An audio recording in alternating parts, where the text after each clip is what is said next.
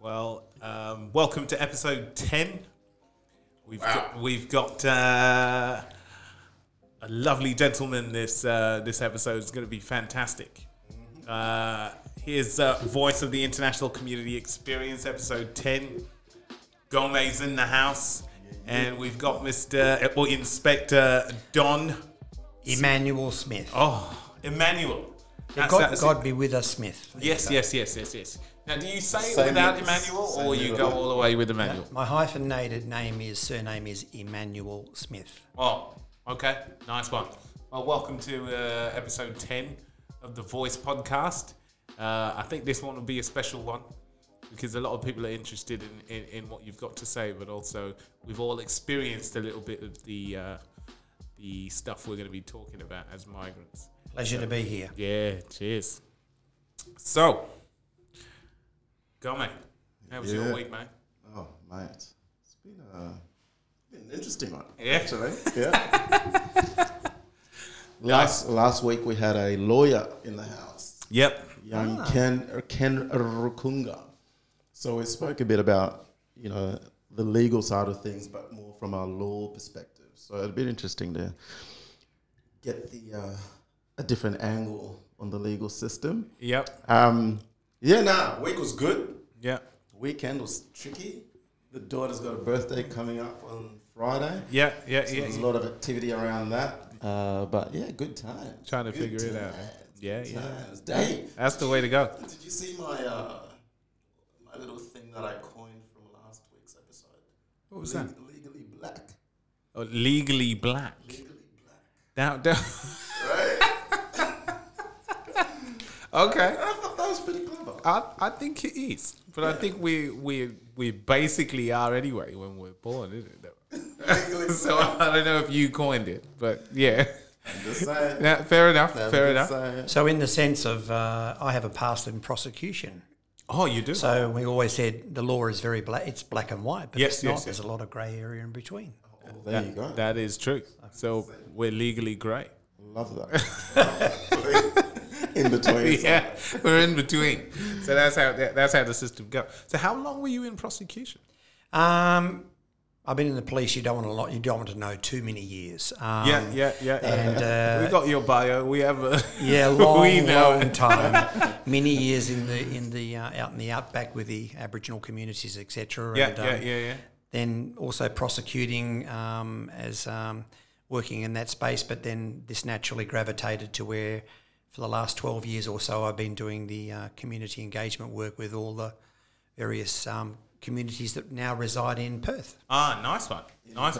In one of my favourite parts of Perth, by the way.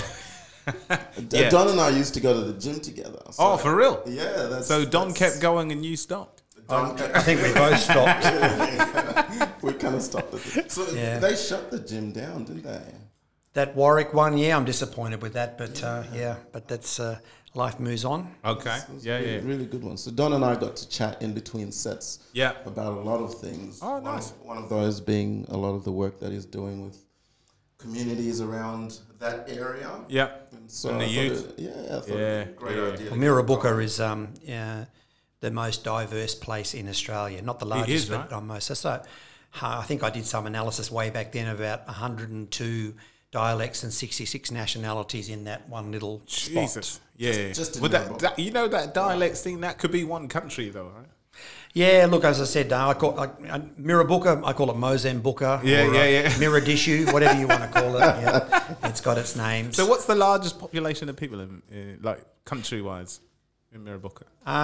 That's a hard one, very hard one to come across. I would dare say, look, it's mainly made up probably of the Middle Eastern and African quarter, and it's reflective also the people from Myanmar, the Chin and the Karen communities as well. So, right. but it's such a hodgepodge of people living in that same thing, and it's an actual stencil of a model of how things work together. The communities actually living together and getting on well together. Oh, they do. They do. Oh. Thanks Which is to- unheard thanks of to- thanks to worldwide. Don. Yeah. Yeah, well, I was in the middle of my first, and we'll talk about that, but I was in the middle yeah. of the, I had my shop right at the Mirrabooka shopping centre. Oh, wow. So What were you selling? I was selling the police's goodwill. Oh. Yeah, because Mr. Mzungu, Yes, for the African sense of the word, was, shall we say, you run from the police, as has been put to me. for sure. Yeah. So For sure. tell us a bit about yourself. I was a little bit scared to come in here. Introduce yourself to the people. Well, okay, so I'm a fair age now. I'm not going to say that because I can.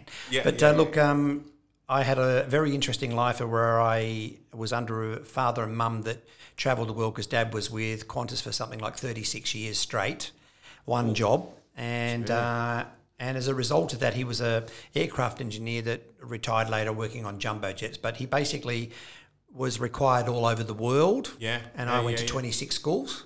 26 schools.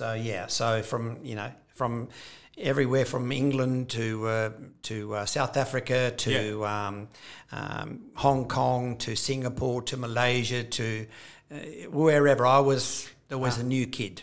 Now, did you have a girlfriend in each country? No, I was too young, man. Come Mate, on. sorry, man. I had plenty of girlfriends. But so that's Different areas. Yeah, well, You remember there's a song for that. guys. though, You remember what I said about those sensitive questions? Yeah. So, That's Daniel. So- Daniel ignores these kind of things. yeah, so I forgive him. Yeah. So look, we moved forward. Finally, one time we were travelling, I think, from somewhere overseas. The jets at those stages were more short hauls. Yeah. So they used to land at places like Mauritius and Cocos and places to refuel. But one particular time we had landed in Perth. My mum and dad and us, I was born in Sydney. So we came through Perth and, cut a long story short, we'd arrived and we hadn't had some vaccination or something. And we were, whilst the plane was being refueled, we were shot in a taxi or something, middle of Perth, to get a quick vaccination. And mum and dad saw Perth, the river and everything, and fell in love with it. And us kids at that time were just turning that age of high school. Oh, okay. And they decided this is the place where we want to stay in and get a permanent posting, and kids can then gravitate towards high school. So that's how I arrived in Perth. Yeah. So you didn't get back on the plane, or you got back and then came Yeah, back? got on the plane and then came back. Oh, And okay. Yeah. So and then after the years went past, as I said, I left high school, upper high school, and got a couple of jobs, but then joined the police one day. Just by chance, and saw one of a mate of mine was in the police and said, "Why don't you try?" I tried and see how it goes. I mean, all these years later, I'm still there. Yeah, still there. And then Part of the furniture. and then it served out in the desert, a lot of the desert communities, with all the Aboriginal people out in the desert from places like Leonora, Wooloona, Mount Magnet, Nullagine, Wyndham. I got around out in there. Wow. And my ability, I suppose, within me to be able to adapt and mingle with people of all different ethnicities and colours and cultures and traditions, I suppose, has been ingrained in me since a little boy when I was travelling all around. Yeah. No, fantastic. So I moved forward, some stints in prosecution. I did that before I went bush and then afterwards. And then one day a lovely man, one of the superintendents who knew of my history, God bless his soul, he's passed on now, but he had a man with a vision and said to me, "Come and meet me at the Mirrabooka shops." Yeah. And I hadn't been to Mirrabooka for a lot of years, and walked in and went, wow.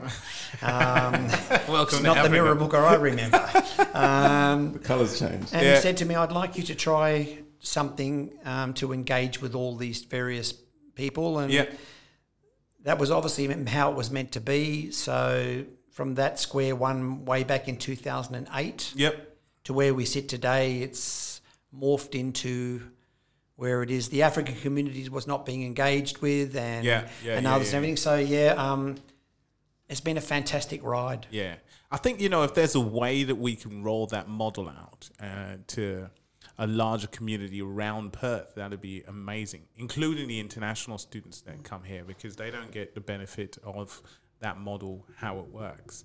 They are almost looking from the outside in and still going with all these myths about the police and trying to avoid them and start doing that. And for me, 20 years later, I'm still avoiding the police. I can pick up your accent. You're from the UK. Yeah, well... Here's when we do the podcast. just podcast. So, and you're right. If I look at the called community, which was culturally and linguistically diverse, a name now we sort of say is the new and emerging humanitarian settlement communities, the United Nations based, that come here from the African communities, the Middle Eastern and the South Asian. American and Asian and as against the existing established communities like the Indian, the Vietnamese, et cetera, that are here.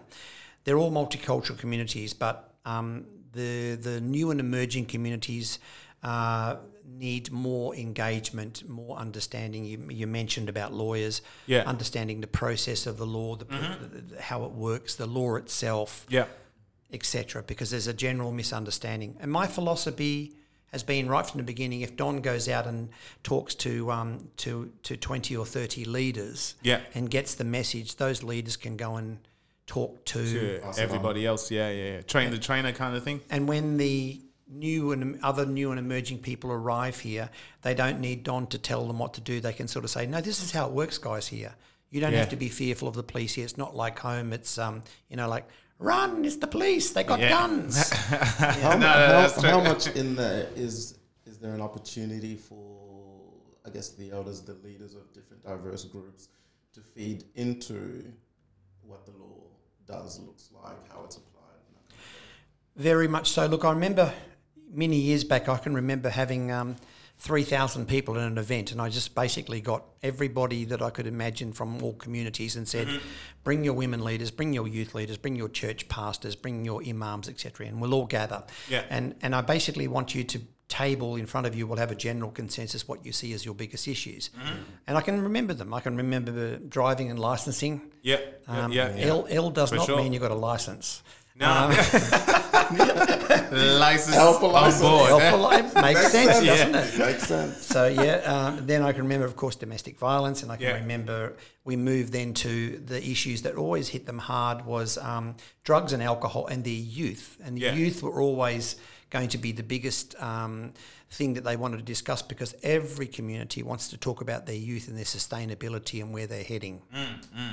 So when that came forward, I was able to then bring in politicians who make the law. I can remember we brought in a magistrate to talk about how the magistrates function, what he does, what the police does, the education department, what we do. It was like a one-stop shop. Have a listen. And then we had a working focus of topics that is across the board with all these virtual, multicultural, multi-faith communities. And enabled to have that step forward. The leaders, nearly every one of those leaders, and I say this all due respect to all my brothers and sisters out there, there are those, and God bless them, that sometimes just wear the hat. I was just about to have a conversation about that, And as against some others that are movers and shakers. So it's working, and you must acknowledge your leaders because your leaders are there from their senior years or their stance in the community. So it was a way of me and my now extended staff to work with each one of those leaders and get them to get the picture that I'm working with you because I can't do it on my own. You need to, as the Commissioner said, it's like, let's walk together this journey. Let's walk to a common cause. No, that's true. No, I think what I was about to get to when you talk about the leaders is that some of the community groups have their own issues in terms of engagement with the people coming here.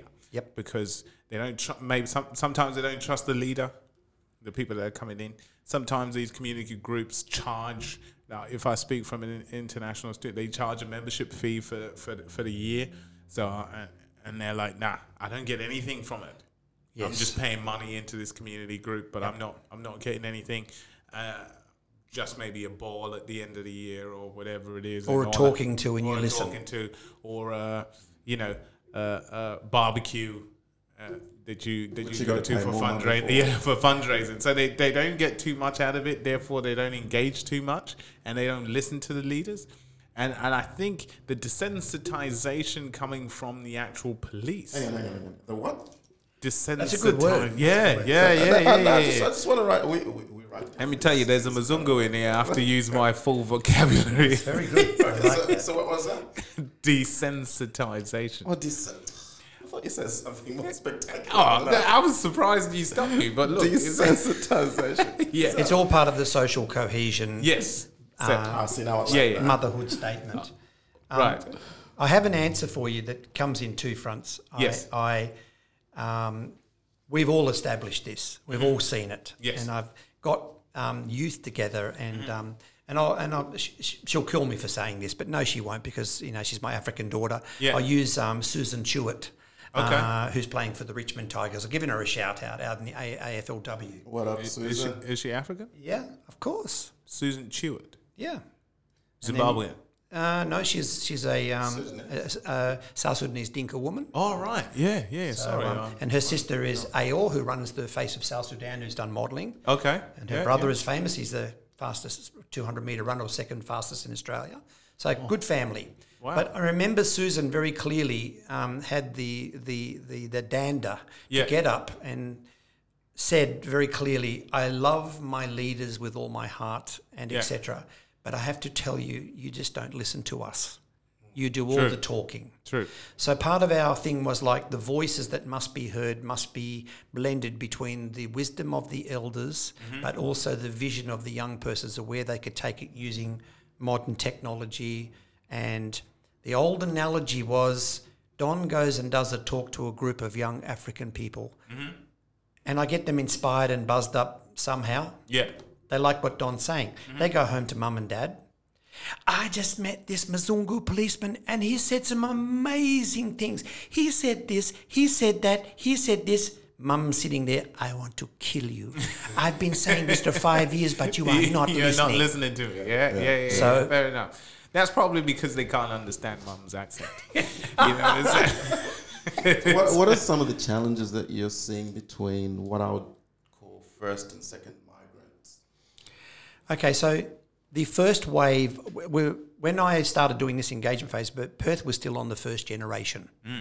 So we had a lot of kids, for example, coming from the camp in, one of the largest camps is Kakuma in the north of Kenya, which is a blend of not just South Sudanese, a blend of all different people. Yeah. So they arrive on the fair shores. Most of them, as everybody, your listeners are all listening out there, know that in Africa the whole village raises the child. Yeah. So what happens is the youth get here and they soon find, as youth do, the lax loopholes in the law. Oh, yeah. So, and every parent out there who's come and seen me at times or in frustration going, what has happened? I've come to the land of milk and honey and I can't control my child, or I've been told I can't smack my child, or I've been told I can't do this or I can't do that. Yeah. And the child takes the biggest advantage. Oh, they'll manipulate that system. So in that side of it, we're able to still, with those ones on the first generation, a lot of those kids have come from those camps and they remember very clearly that if I step out of line and they get a whack, it may not be a whack just from mum and dad, it'll go down the line right to the next village. Yeah. Uncle's going to whack you. Yeah. You know, And they aunt's gonna understand. talk And to then they'll all love them. They'll provide the love as well as the whacking. Yeah, but you see, The whacking is the love. You see, the thing is, for us, I don't think it happens in certain situations, but the whacking was never an abuse thing. Never. You never got beaten up just Never. because you were walking into a room. And, you were told this is the punishment for what you were going to do. Yeah. And if you do it, you got the punishment. That was it. So, yeah, and then some of the girls, for example, in the African, you may be 26 years of age and you're still not married, but you're still under father and mother. Yeah. And so what's happening is they learn, at 16, you can't tell me what to do. I'm going out that door and I'm going to do what I want. Yeah. And the poor parents are at wit's end. When we move into the second generation, it becomes tougher because then you are talking about kids that have been born here and have learnt bad habits. And you know what? I'm only going to say very, very honestly that it's only 5% that this happens to. Yeah. Most families are doing a great job. They're still applying their Christian principles or their other religious principles like Muslim principles, and most of the kids are going well. But we have this 5%. And Maybe they're smacking him and they're just not telling you. It's difficult. So, and we only have to look at overseas and places like France and England, your old country or whatever. Yeah, and you can sort of see it's got adopted. far, far worse. Yeah. In the sense of, so I like to think what we've set up in the last 10 to 12 years with all the African leaders where we're today has set up a really good, robust structure that's able to deal with situations that are arising. Okay. But we cannot step back and say, look what I've done or look what we've done, because it's a situational change. Yeah, true. Now, there's the African population and there's the Asian population. Yep. The South American population. Do you engage much with that? With all that of them? Yeah. So would they have the same sort of challenges? Youth problems are youth problems across the board. Yeah. And, I said the other day, I love the fact that I come from the background I have. The advent of that big silver bird with engines that flies across the sky has changed the face of the world forever. That's true. So we have the different races and traditions married together. And I just love, I look at Joe Chiwazama, for example, the head of the OIC. He's married. I went to his wedding. I was the 12 groomsmen, Liberian boys, and the one white Mzungu in the middle of it. Oh, wow. In Philippines. Did they make you dance? They tried, but I'm not the greatest of dancers. So, and Africans, it's in their blood now. But going there and seeing, Joe marry a beautiful Filipino bride, and his children are gorgeous. They've got the African curly hair, but with Asian eyes, they're stunning. I know Joe personally, so that's good. And I love to see this happening on and on. And I know the Filipino women personally. The offspring of that. Oh my gosh! Oh yeah, well, his daughter is half Filipino. That's it. There you go. So you know what I'm talking about. I do. Yeah. I do. I think Joe tried to marry me off about 30 times over there. Oh mate, we're going to do the same over here, mate. Don't worry about that. Yeah. So so look, the changing face. Perth has changed. It's finally caught up with the world, and we're well into second generation. But we need to be cognizant of what's happening in the East Coast, and indeed of the world. That it's very easy for things to happen here as well. Yeah. And we must keep working with our youth, because for me it takes a generation to change a generation. And that's the truth. Because look, I'm a first generation migrant. I've got kids here. So for me, I'm having the same challenge as most of the parents here in regards to raising my kids. Because what I know of what a father is and what a father does not fit into this society very well. And in terms of disciplining, I'm kind of clueless sometimes, because I'm afraid of putting too much pressure on a kid, or this is going to cause some level of anxiety, or all of the different things that I think my parents never thought about when they were issuing out discipline or trying to raise me. Send your kids to Don, man. Yeah. No, don't. Look, I've got two, and they're both grown up. They're both alive still. So That's a good start, isn't it? I remember, I remember the old. I know Bill Cosby. He stepped off the line, but I remember his saying, like, he brought his children. He says, when they got him angry, I brought you into this world. I can take you out. I can take you out. Yeah. But see, I can't even say that, right? Yes, so It's a threat of violence. Yeah. Times have changed here, and for me, even if I don't want to hit them. No, but it's one of those things where it's very difficult in regards to the way you communicate your frustration with what they're doing. And every child is different. Some of them just a firm word will be enough. Yeah. And some it's like the old the horse with the mouth. Sometimes you need the bit in the mouth that's a harder bit to make the horse obey where it's going, and others will just a little tap and the horse is on its way. So I'm not referring to, of course, kids as horses, but in that sense, I've had two children. I can say one, and I'll say this: I love her dearly. Yeah. But she was more of a problem child than the other one. Yeah. And each one needed its own corrector. Yeah. When I was young, I can tell you this area down below here, which I'm sitting on, is it had, in the religious terms, it had many hands put on it. Yeah. I made comment earlier. My dear old mother, who's a very strong religious woman, is now 94, but basically said, when God created us, that basically that padded area was not just for sitting. Yeah. It's the seat of knowledge. And I'm sure some of your listeners out there will understand what I'm saying. Oh, for sure. But it's not about that's hurting where your child. the term smart ass came from. Oh, it was smarting. Yeah. Smarting. So it yeah. didn't do me any damage. And, I know looking back, I love my mother dearly, and it made me what I am today. And I'm sure at the time I didn't agree. Yeah, but of course. I realised looking back when you have your own children, I go, oh my God. As a child, you never agree. And I think I got away with murder, she was pretty lean. Yeah, that's true. Just a little tap. Yeah. So it's quite interesting. And in the fact that from an engagement perspective, I'll go back to the Asian and the South American contingent, just because, the African side, I know we can discuss here. But, for those guys coming in, they have their own preconceived notions of the police from where they've come from. Yes. And how they can get away with things in their own countries. So when they come here, it takes a while for them to understand that it's a different land. And then they also have a fear of if they call the police for any particular thing, it might affect their visas as students. So they don't call the police at all. They try and stay away from the police by all means, because they think by the time, if they have a record or something happens, or there's a misconception and they get in trouble, then it'll affect their method of or their application for permanent residency later down the track.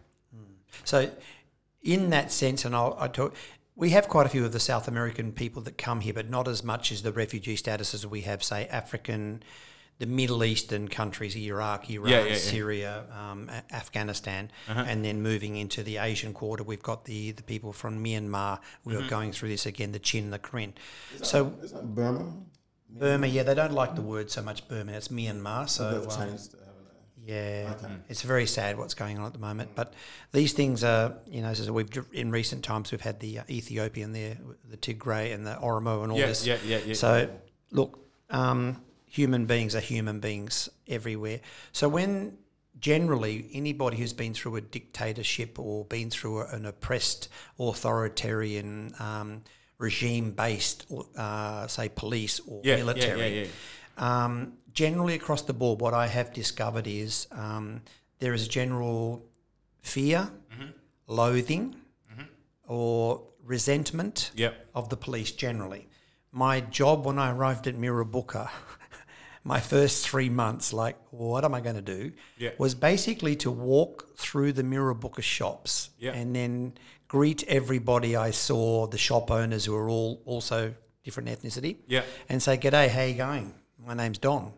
And the first few months, it was like, what the hell is he talking to us for? And what's this, what's that? But gradually things changed, and I realised very early on that the more I dismissed those things aside and just presented Don as a person, forget about the colour of this uniform, so they could see who I was and what I represented.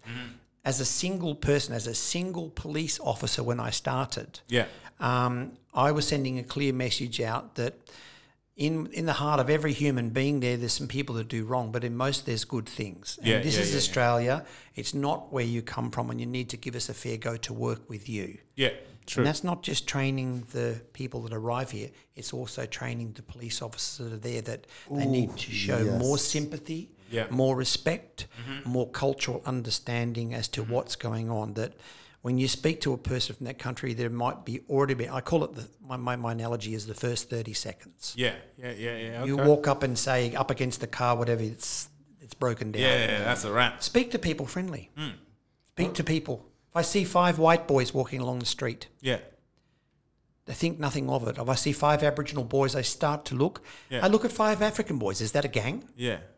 But in the end, it's like Africans, for example, are very social beings. They hang around together. So it's like teaching our crew as well, like saying, just because you see that, it doesn't mean to say what you may presume, stereotypic. Yeah. I think I've got a personal experience of this, and I'm glad you brought that up, because I think part of what can happen though is I grew up in Sydney as well, and I got very close to the police. Yep. Purely based on the fact that they loved us. It was probably me and my brother and maybe one other African and black kid. So the other guy was an American guy.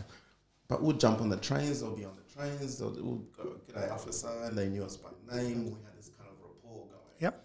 And so I kind of never really had a real strong sense of the bad. Yeah. My experience with the police was always great.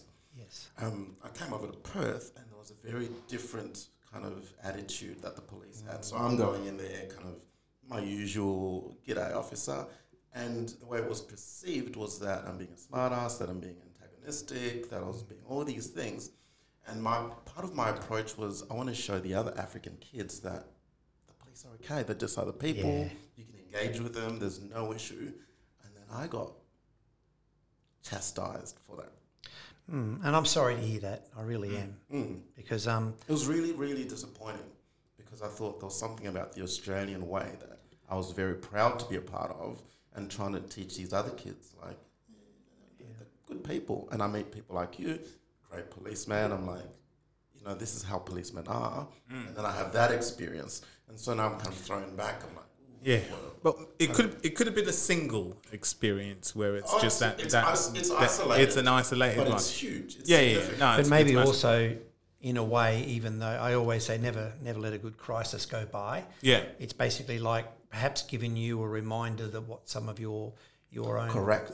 own people from some of your countries or other countries in Africa have come through. Yeah. There's a whole picture there that and I say this to you, there's from the media to the general public's perception, the things that basically people will draw. We're human beings. We all draw conclusions early. Yeah, true. Rather than sort of looking and I use a classic example of a big fight happens down at the Scarborough beachfront. It's a hot night, and I happen to be there with my sister, and there's probably 3,000 people there, and there's quite a few African families enjoying fish and chips like me. Yeah. And at this time in the car park, a couple of African boys decided to fight over a girl. It's always the girl's fault. I'm sorry, girls.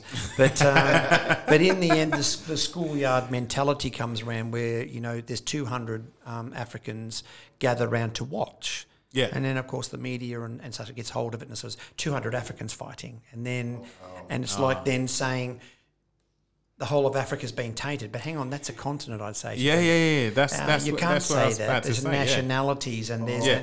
And it's like, and it's not the media's fault. They're also pushing forward as to what they comment on. But it's like everybody has to be educated and held to be account. Be careful how you say it. Yeah. Be careful. Perhaps part of the thing is rather than pointing a finger is also using that situation to sort of say, well, a bit of education comes in there as well.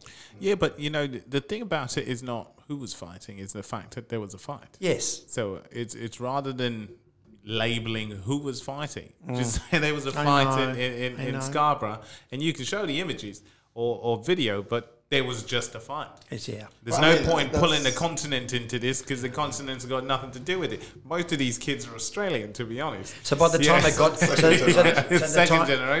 the time it got down to you can't call them that and you can't call them that. Well, hang on. It was just a couple of South Sudanese boys having a fight over a girl. All of a sudden, the story's not interesting. Yeah, exactly.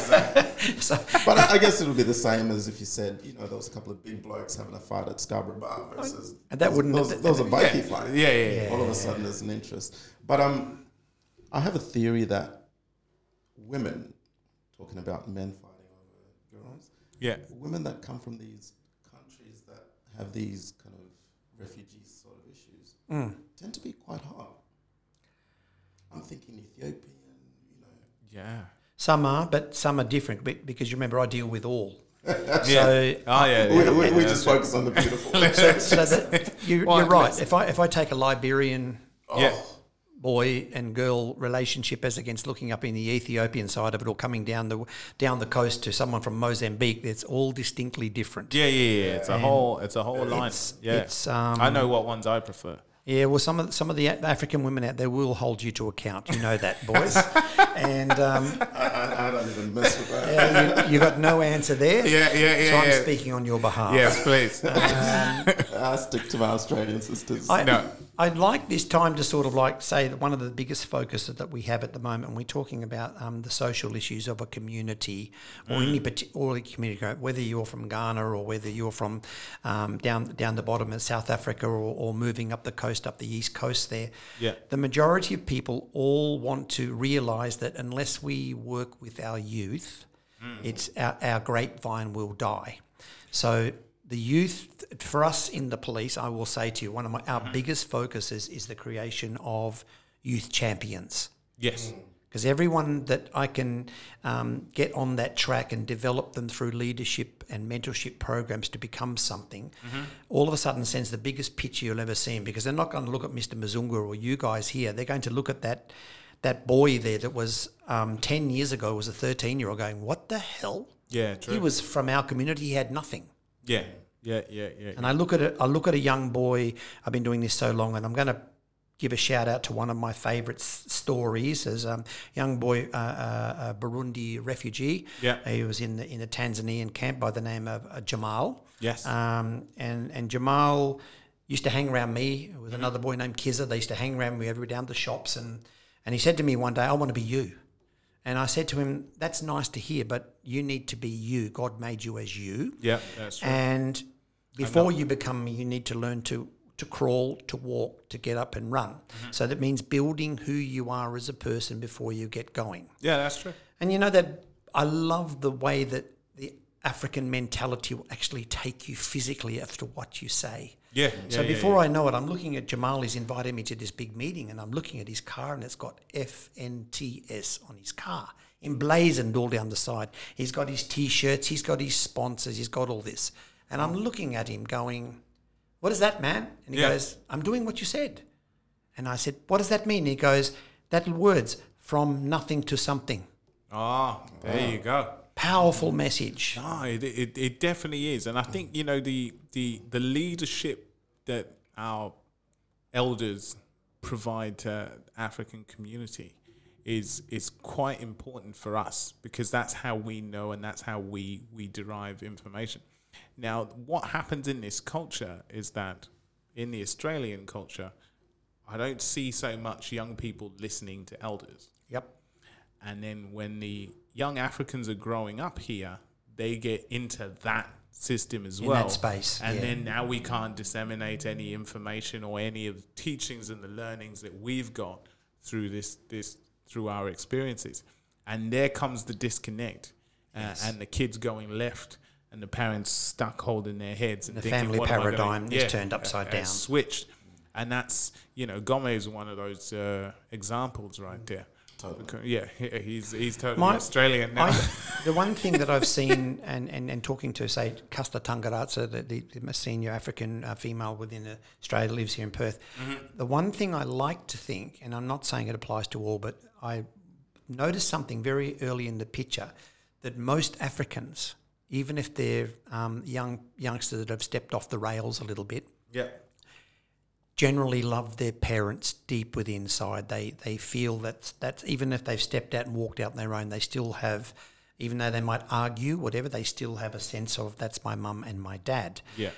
And I remember Joe Chiwazama when he was, I nominated him for the Volunteer of the Year award, and he won it. I was very proud of him. And he was standing up at the Hyatt, and he blew all the hierarchy, all the big wigs that were in the room. He got up with his passport, and he got up with his Bible. And he said to me, from me, I'm from Africa. And if you're an African child, you will know that in this hand, he says, this passport gave me the placement of this land of milk and honey. But this thing here, and he had his Bible, says that I must give back. Back to the community. So when I listen to a lot of the young people, what they do say is, if they are starting to make it and they've come back into the fold like Jamal and others, they have said, part of my success, I must make sure that my success is also rewarding back to my mum and dad, because it's a cycle. Oh yeah, that's part of our culture, right? That's something we must reinforce with our youngsters. Yeah, the wealth of a family is the children. Yeah. Right, for the parents. Do you know what your mum and dad, if I say to a young African, do you know what your mum and dad gave up to come here? Do you know how far when they were at Kakuma or Kigoma at Metabila camp, do you know where they've left everything behind? Yeah. And they're here for you. Yeah, but don't disrespect them. But you know, the thing is, for our parents, it's never what they've done. We are just generally not supposed to disrespect them, whether they've done anything or not. It's a full stop, right? Now, what I know about children is that they don't appreciate anything because they, first of all, didn't ask to be born. but also they didn't experience what you experienced. And then now you've changed so much for them, but they don't understand that change. Yeah. So it's not, for them, it's not as big as what you're doing for them. Yep. Right? So It's not makes until that, maturity until kicks in they're a later, little bit they older, realise. then they're like, oh man, I can't believe that he did all this or she did all this for me and all of that stuff. So they become grateful later in their 20s or 30s. We'd like it to be earlier. Yeah, but but it doesn't happen that way. So it's in those moments probably between 10 and 25 or 20 that those are the formidable years when everything goes left, right, and very seldom center. And the hormones are flying everywhere and Yeah, don't tell me what to do. And, oh, mate. you know, I remember I was over in Kakuma with my mate Scotty Johnson. It was at Northern Suburbs Legal Services. Yeah. Scotty was doing a documentary when we were there, and what I actually did was got some youth from the Kakuma camp. Yep. And I don't know why, but I just sort of took this opportunity and I said, keep filming. So I had all these youth in a row, and I said to them, do you know such and such? And I said, oh yeah, they were all in this camp. Yeah. So I said to them, what would you like to say to the guys and girls that were here, have now gone to live in Perth, and those that are disrespecting and getting on the alcohol and the drugs? Man, you should have seen what they said. Yeah. Hey, you know who we're talking to. You see us, we don't forget you. And if you have got the golden ticket to go to the land of milk and honey, if you're going to disrespect it, give it back, I'll take your place. Yeah, true. And when I showed this to the youth here, you should see the heads hang. Because it's their own age group talking to them from Kakuma. Yeah. So it's like, whoa. Yeah. It's a big opportunity, but also it serves as for a lot of people also serves as a weight on their shoulders, because now everybody back home thinks it's a bigger opportunity than it actually is. From a milk and honey perspective, okay, maybe for a basic it's necessity, still tough to find jobs. You've got a shelter and you've got all of that stuff, but you know, you got decent food, running water, and all of that. But once you're when you're back home, everybody thinks you're a millionaire, right? Send us money, and everybody wants you to send them money. Western Union. Yep. And then when you're There's going PayPal back, now. Exactly. There's all these apps you can send money on. But So in that regard, in saying what you said, that's all fine for first generation when they've come from those camps and everything. But you're dead right. It's a tougher gig when you're moving to second generation and they're born here. Yeah, and they've learned all the bad habits. Yeah. And the parents, I'm sad to say this, but they also have to take some ownership. So it may mean it's no longer do as I say. It may be working. It's like the youth being told, respect your parents and have a listen. They've been on this planet longer than you have, and they've been where you were. And at the same, listen to your youngsters, what they're saying, because the world is different for them than what it was for you where you were. So it's this in-between mix. And the only way we're going to address that gap is by our community youth champions who will work with a blessing under those leaders to get your messages out at the youth level, because they're not going to listen to you and me and their parents. look, Don, So let's talk a bit about that. What are the youth saying? It sounds like we're talking a lot about the youth and how they go left off kilter and all this kind of stuff. But what are they actually saying? So the youth, from what I'm hearing, and I'm not a youth expert, but all youth want to go and have a good time. All Pretty youth much. want to go and party.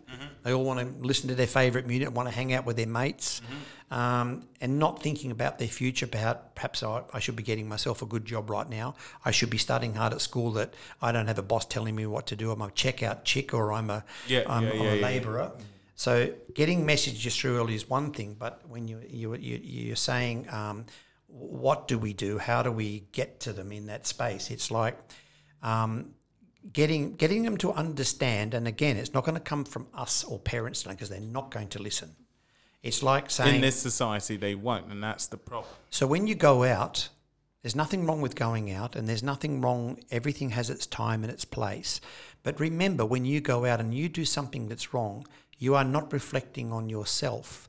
You are reflecting on the general public who looks at you as a black man or a black woman from Africa and goes, look at those Africans, nothing but troublemakers.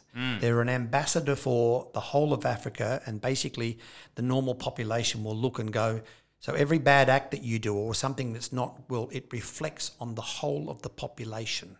So I guess from a kid's perspective, and A lot of pressure. it is a lot of pressure. It's great. And I imagine a lot of kids are going, I don't care. Exactly.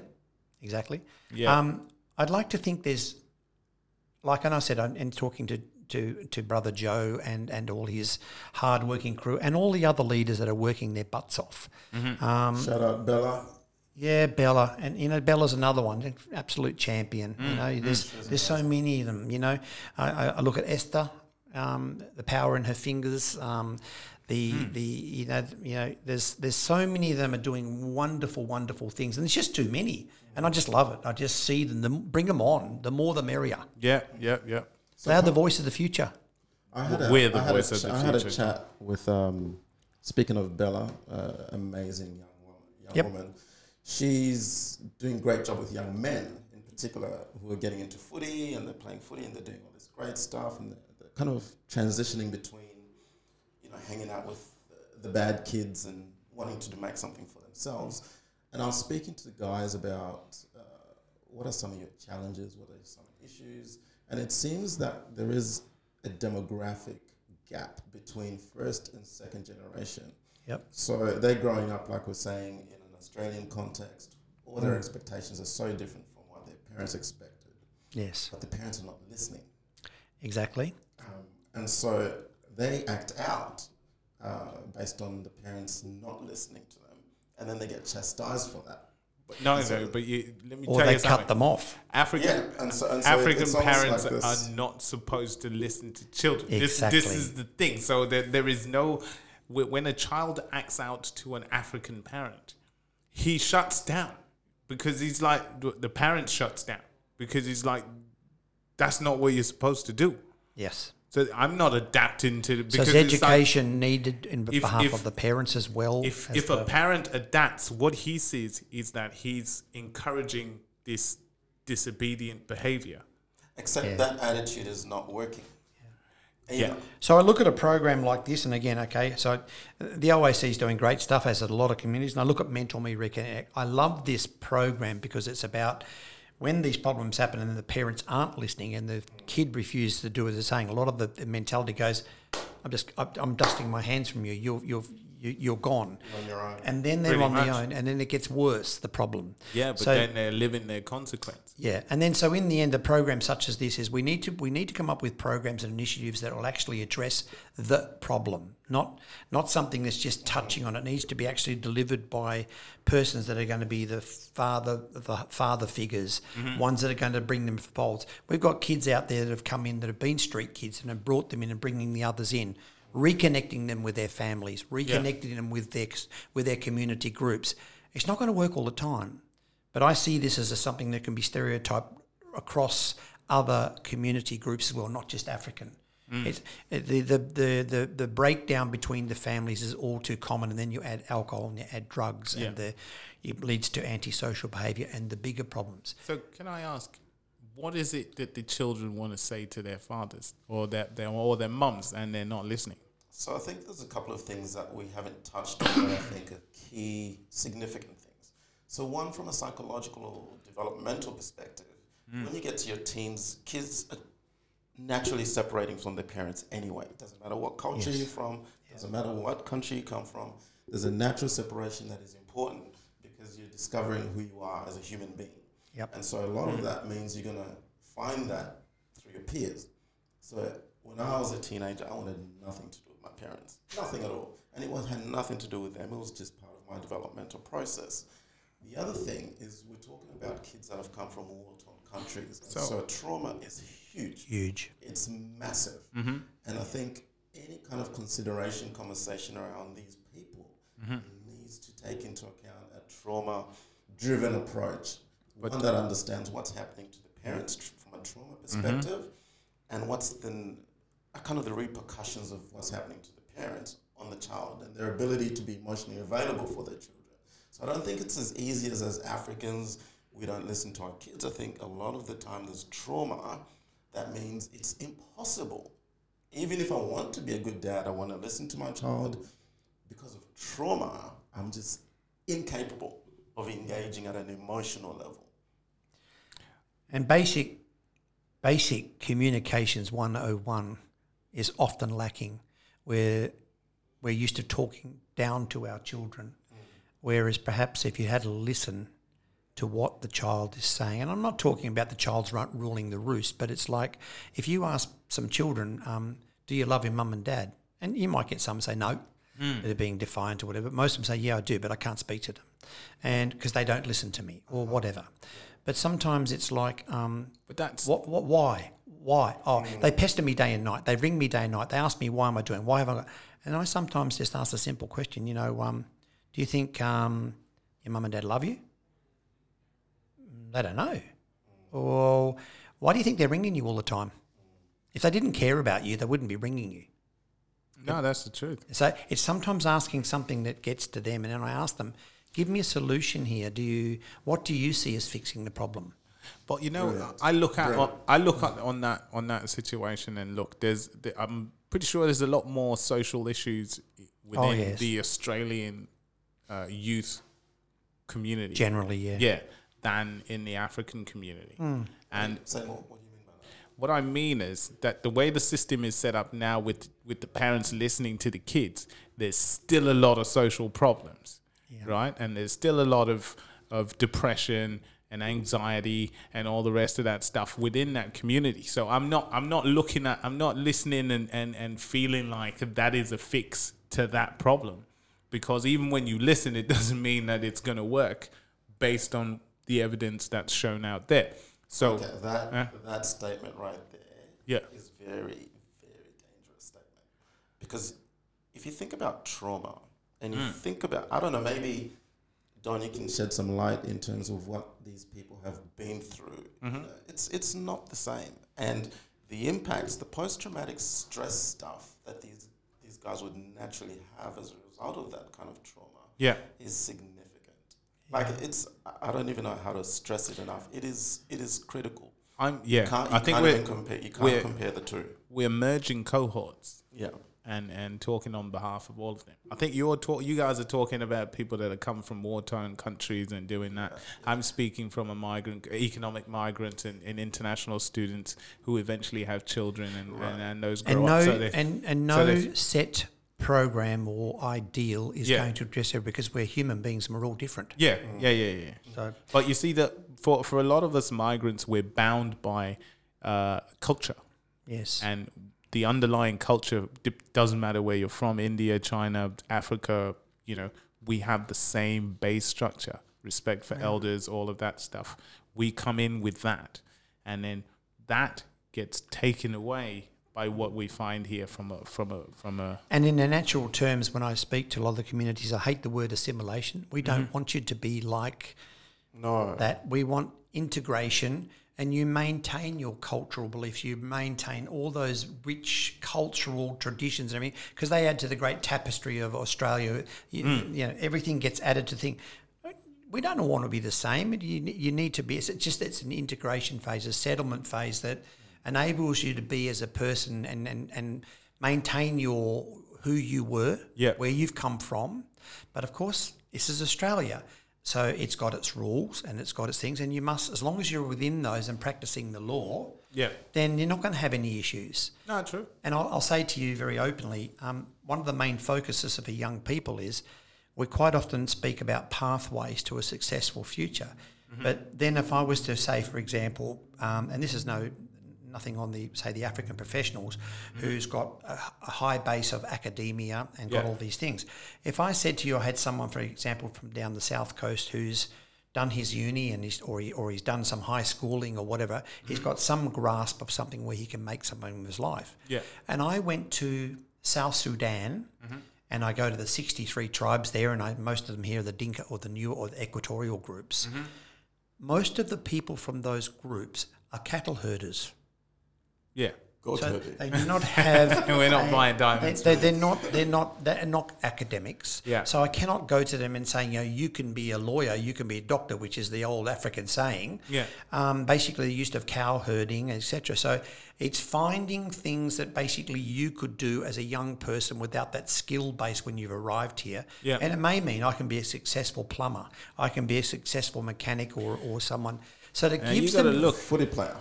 Yeah, well, Now, and they all you look see- to the knick-knack newies and everything, and to say, well, hang on for a second. Yeah, we can't all be that. Try, but you should have that other Yeah. alternative on Now the you side. you got to look, and this is the thing that we've got to, like the part of the cultural awareness that needs to come in, because if you're coming from Africa or some parts, a carpenter or bricklayer is not a great job.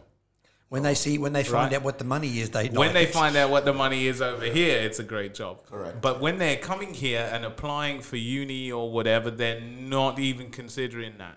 The first few years they're here, they don't know that plumbers and all these guys make a lot of money, so they're not even thinking about that. But that's where education comes in to tell them Exactly. that. So the awareness needs to come in, and we say, look, I know you want to be this, but if you're skilled in plumbing or mechanic or whatever, You'll make better more do money. that. You'll make more money than the doctor. Some of the richest people in Perth are Sparkies. When we had the last, and when we that's had the it. last thing with all the mining going, which Yeah. was about 5 or 6 years ago, try and get a plumber or electrician to your house and see how much it can't. cost you. Yeah, I should have gone $600 into bucks an plumbing. hour. I think I was a great plumber, but that's what I should have done. But I'm an even better podcaster now, so it's okay. Yeah. Right? So it's just basically, you're right. It's education and awareness. Yeah. To let them know that there are pathways that can make you a very successful person. Yes. But you need to get off your butt and do something about it yourself, because to go and chase your dreams, you got to go and chase them. They're not going to come to you. They're not coming to you. What does a successful cold person look like to you, Don? A successful, to me, I don't like. Apart from me and Daniel. Yeah, no. For me, I like to look at someone and I say I saw Bedford Sadie. I looked at him and I said to him many years ago, "What are you doing with your life, Bedford?" Yeah. And he goes, "Oh, I don't know. Hard to say. Yeah, there's a word. Hard to say, you know." And what happens? We had this long chat about life, and you're getting to that age where you better start looking at something, because you take a look around you and look at all the boys and girls around you. They're your friends, aren't they? Yeah. Yeah. Well, guess what? You're competing with them for a job. No, that's true. And I met Bedford at the last African Cup, and there he is, beautiful wife, 2 kids. How's it going, mate? Don, life's good. I've got a small business, so Yeah. I'm doing this, I'm doing that, and basically, and I still haven't forgot about your offer, maybe joining the police force and blah blah blah. But he's actually physically doing now. For me, Yeah. seeing where he was at, it's not about saying I'm a lawyer or I've got a business with 18 people. It's the little stories that mean he's taken something and actually made something for himself. Yeah. So there's something about the relative growth for Yeah. you, because you see them kind of at their inception of the entry into Perth, and then watching them kind of Yes. progress through. To me, that's a successful person. Now, okay, just in the interest of time, Don, we can talk for hours, I know. We'd like to cast away a few myths. Oh, here we go. The myth buster part of the podcast, right? Yeah. Just from your prosecution days, Oh, right? if I can answer it all. If you can. If you can't, just say skip. To say pass. Yeah, and we'll move to the next one. I refer to my learned friend. Yes. Now, have you heard of a term called DWB? DWB. Yes. No. So that is driving while black. No, I can say I've never, ever heard that terminology. Okay.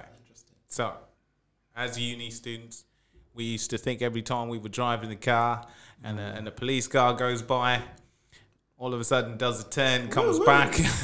I've heard of all sorts of things Yeah, connotated to racial things. Yes. But I must say I've never heard of that Okay. in that sense. No, sorry. Yeah. So that's probably us. Just we coined that. It's a user term. Yeah, it didn't come from the police; it came from consumer us. term. Yeah. So we used to think that it's because we're black. That's why the police is trying. Then they'll try and come and find the problem.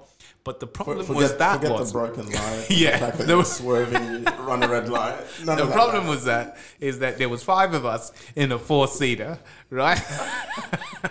Well, that could have been a little problem. And probably And you've got the one seatbelt on all of you. yeah, one seatbelt, and probably the driver didn't have a license. Driver's leaning out Yeah, the bottom. so- of the And he's The sitting in the question back for seat them and there's was- no one in the driver's seat. Which one was driving? And they're all going,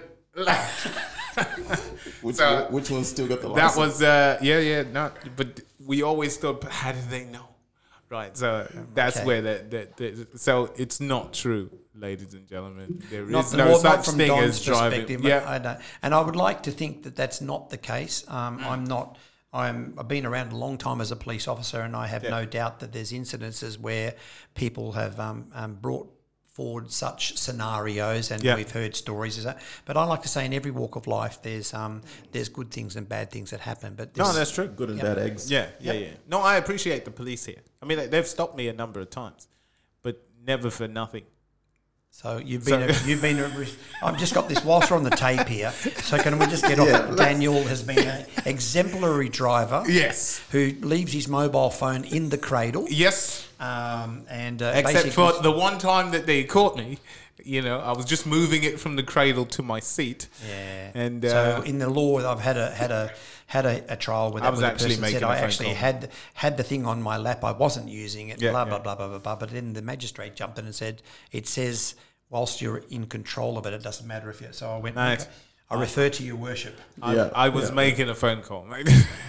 So you tried. Make no mistake. Mate, It's $1,000 now, guys. So They've just don't never do it. stopped. No, but this was a long time ago. Yeah. Right. So I wonder if there's a lot of excuses around people getting pulled over for speeding, for example. And I had a situation the other day where I was actually really busting. Yeah. And I thought to myself, you know what? I could speed up here. And if I get pulled over, I could actually say this, but it would be, how many times have they heard this story? I'll tell you what? the truth though. It was my birthday one time. I was on the freeway. I was driving. I had my cake in the back. It was melting. So I was hitting it, right? The lights flash. There I am. So, officer, I would have said, officer, would you like a bit of birthday cake? Exactly. On your way. Thank you very much. Before it melts. Let me tell you, I explained to him. I showed him my documents. It was actually my birthday. He had a look. I showed him the cake was melting, right? He let me go. There you go. He let me go. But what is that telling you also? I don't know if he's still got his job. But I'm just saying, conversation exactly. is everything. Yeah. So I think, there's been some times when you're not happy, but I personally, right, when you get older, you take responsibility for your actions, right? Yep. So you might be upset. Yeah. Can we go one episode without bringing up the R word? He does not like responsibility, right? Detest the word. Yeah. So it's like I've looked back and I've thought, okay, I was upset that they stopped me just because I didn't get away with it that day, but I shouldn't have been doing that, right? So I think that the moral of the story here is I think the system works and it's here for us as much as the Australian cohort and anybody coming in. And then for the police are friendly, you got to talk to them and use them. A lot of them don't know that they can call and it won't put it this way, reflect if you're on their standing issues. next to a car and you see a police officer getting out of the car and he's walking up and he's looking like South Park, respect my authority, walking towards you. And the first thing that comes out of your mouth, hi officer, I hope you're having a really nice night tonight. Down come the hackles. We have a cordial conversation. Basically, and he might have been, rather than up against the car, give me your name and address. Guys, how are you? I hope you're having a good night. I'm sorry to disturb you. You know the rules at the moment with anybody, with the young people. I've got to ask your name and address. And get the conversation going rather than that first 30 seconds, bang, the hackles are up and... Yes. I'm very good at that, except I probably do that a lot more with the police women. I was just about to say, Here we go. We're going to wrap this up soon, but Don, final words. What would you want to say? No, I just think I want to thank everybody out there within the African community. We're talking to the African community. You've done a fantastic job in relation to the COVID times. Yeah. It hasn't been easy. getting messaging out to your various groups to sort of say do this and do that, because the rules have kept changing. But I'd just like to say, please keep focusing on your youth. Don't give up. I know you're frustrated at times, but keep working with your kids because they are your future. Yeah. Don't give up on them.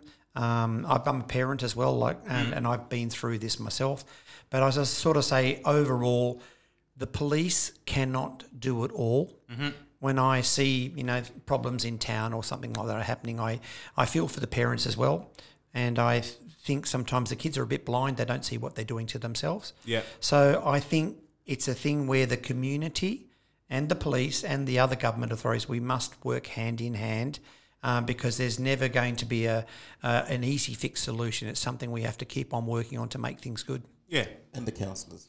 And a big shout out to the counsellors, of course. Yeah, that's true.